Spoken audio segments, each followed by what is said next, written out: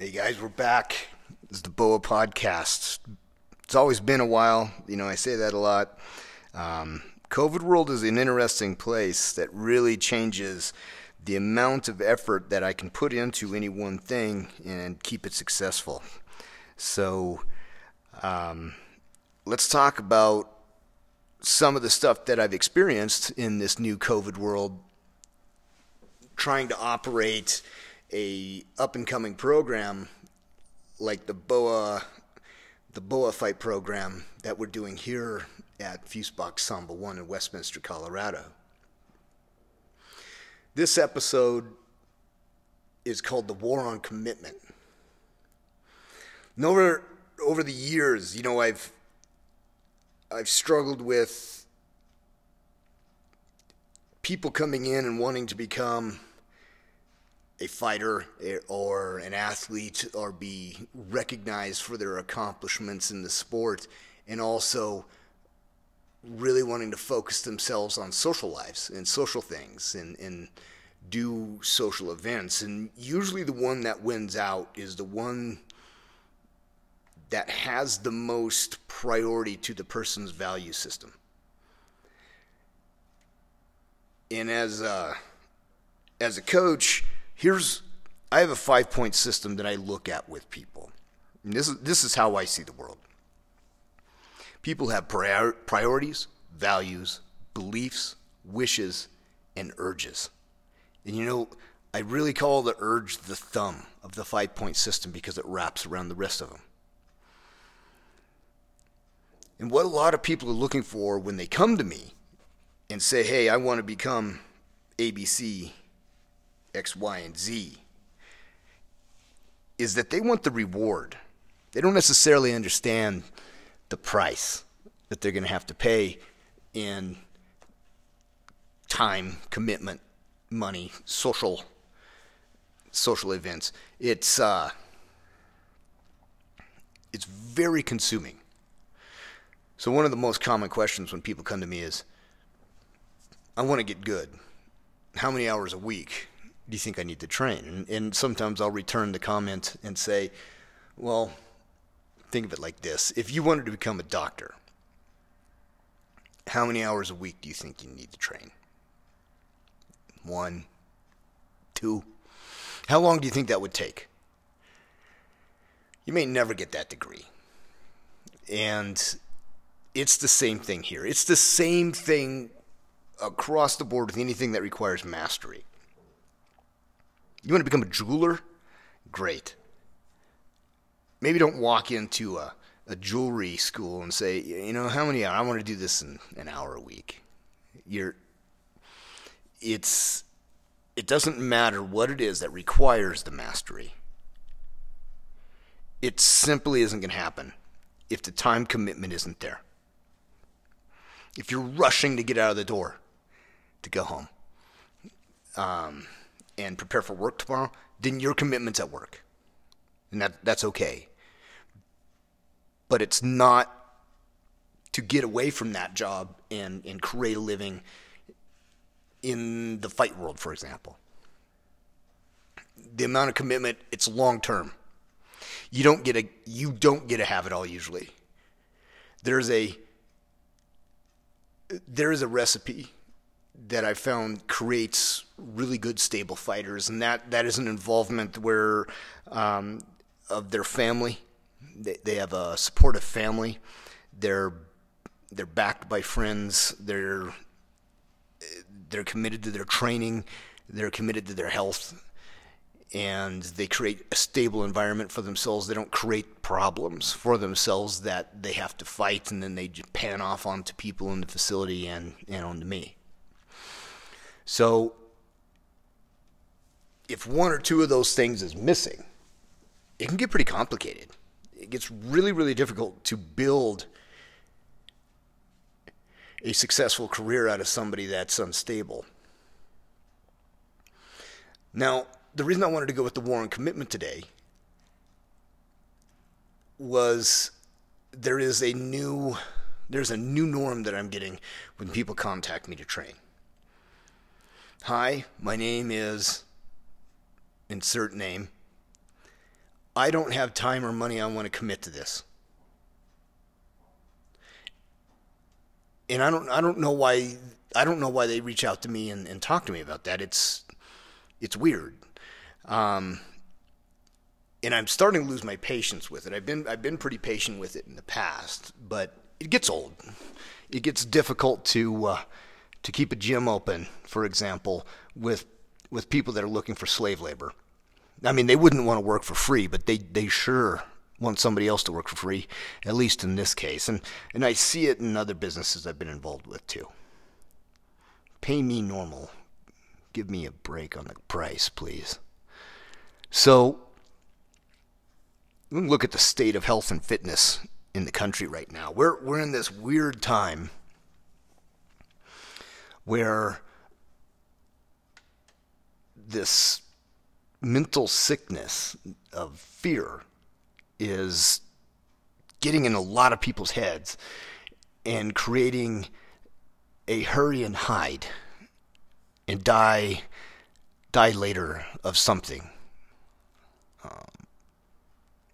kind of attitude. I don't hear any of the leaders in health and in the medical world saying that you need to focus on your health and fitness. You need to start exercising. You need to get your weight under control.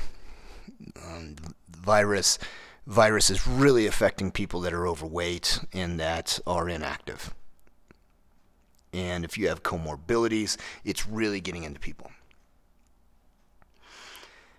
And for those of us that are in the health and fitness industry, we come out and say, hey, you know what I bet would help you survive this and deal with it better is just being in better health in the beginning and giving your body a chance. And man, did we get laid into by censors, people on the political spectrum that are really into fear. It's a weird world. And what it's created was a whole bunch of wishy-washy prospects walking in the door, people coming in and like, I want to train. And then coming back in a day later, I'm like, I just bought a dog.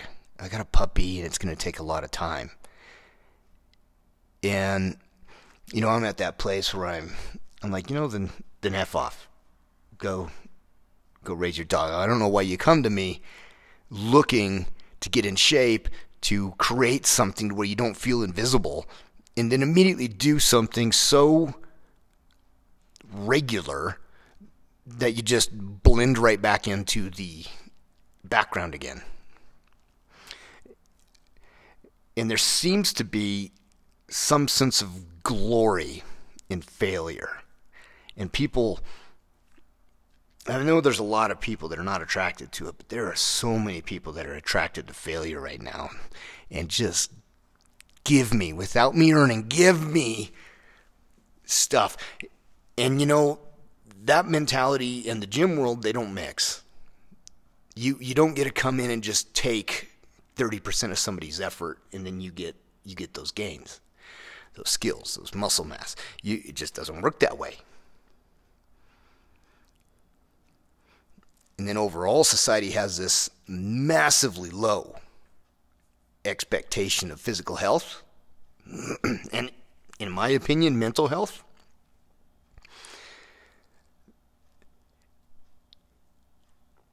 So when you take this combination of societal, this hive mind fear, in this accepted state of low physical and mental health, and then the answer is take drugs. Just take drugs. You don't need to do anything else. Just take drugs. And if that doesn't work, you take more drugs. While telling other people, don't take those drugs. Those aren't the drugs we like. We want you to take these. These are the drugs we like. Take these drugs. Don't take those drugs. And it's this strange messaging that just wouldn't work anyplace else. You couldn't possibly run a successful business this way. So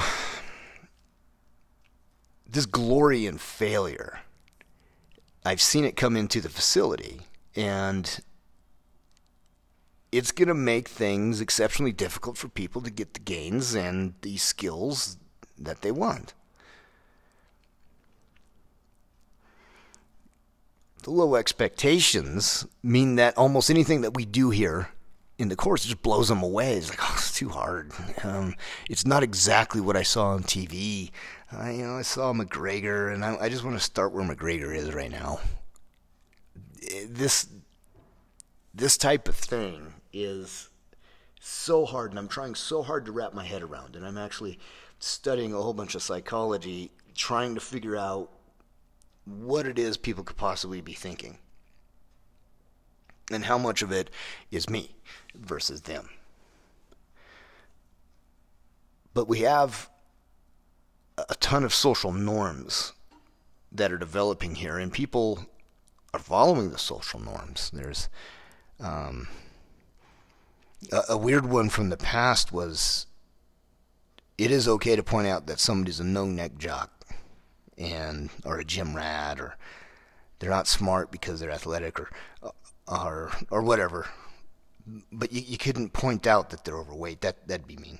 That they made a decision different than yours, and makes them feel bad. And it really didn't feel good as a kid being told that you're stupid because you're an athlete. And but we had a penalty for that. There's strong people can deliver penalties, and sometimes they did. And then people would say, well, that it proves that you're stupid because you resorted to violence. And I'm like, well, it kind of proves that you're stupid because you knew I was going to resort to violence. I told you I was going to do this, and you did what you did anyways. So, who's dumb, who's smart, I don't know. But the point is, we got these social norms of all these things that I just listed out that make it incredibly difficult to get people to really commit to their well-being.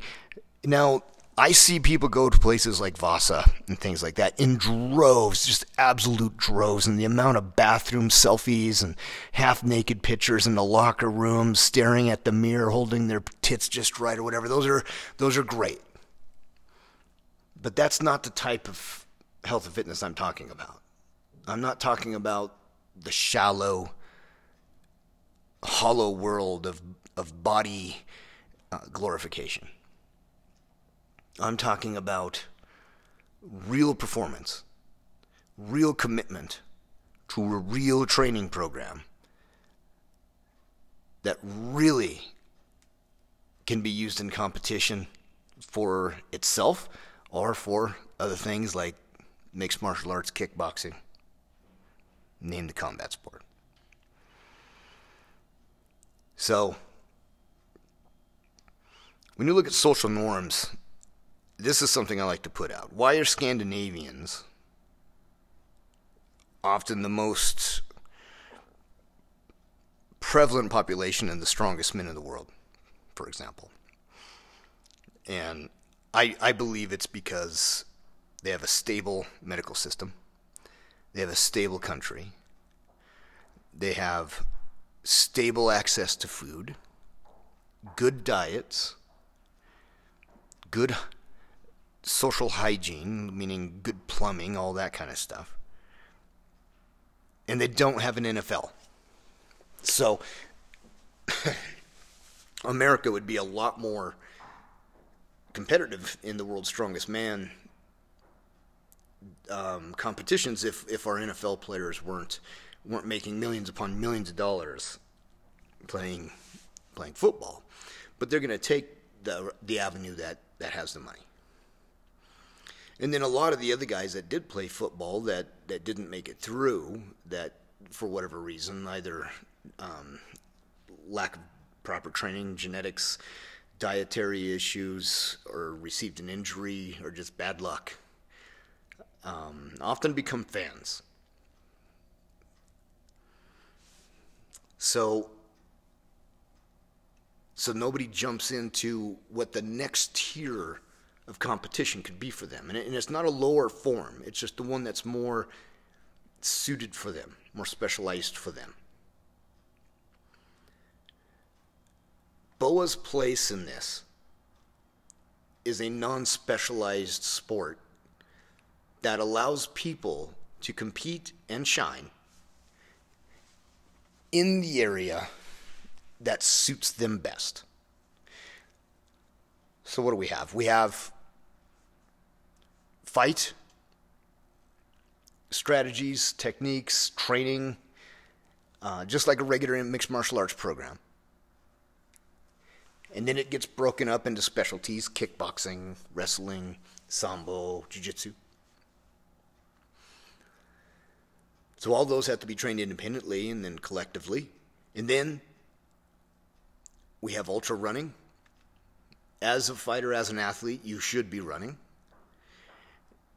And this is the test of that. So we're going to measure that running up against people that run in competitions at similar durations and terrain variability as we are for our measured runs.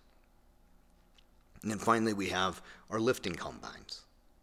If you're an athlete, you should be lifting, in my opinion. You should be lifting correctly.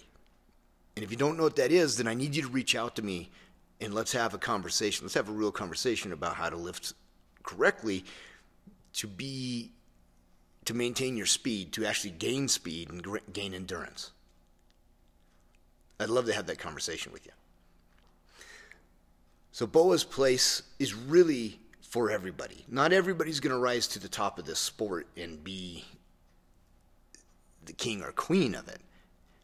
But everybody has a place inside of this sport. You know what? You know who's not going to rise to the top and be the king of BOA? It's me. I'm past my prime. Some things just don't work like they used to. But what I'm looking for the baddest man and woman on the planet. I want to know how much you can lift, how fast you can run, how far you can run, and how well you can fight. Just the fight alone, just the lift alone, just the run alone has become so tiring to me. And if it's become tiring to you, maybe the combination of all these things would be the answer for you. The next thing that's going to motivate you to get out of these social norms and this normal state of health and fitness that we have here in the United States. Remember, I'm not looking for anybody that has a glory and failure attitude or a wishy-washy constitution and low expectations and is willing to conform to social norms. I'm looking for people that have a monster inside of them. I'm looking for people that really want to accomplish something physically, along with everything else they have to accomplish in their life, while they still have a chance. While they can still move and their body still works. Now's the time. So my advice, reach out. You don't have to train with me to compete in our events. Might be an advantage, though. Our events are going to be held, hopefully, here in a couple of months. We're going to start holding our first ones online and really allow people to start showcasing their capabilities.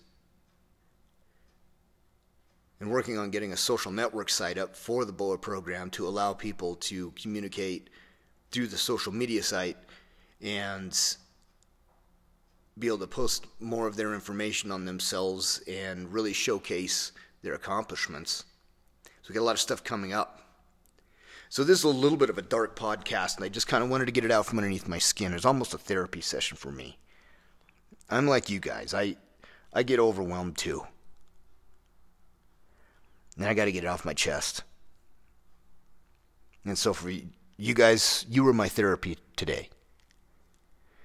And I appreciate you guys listening.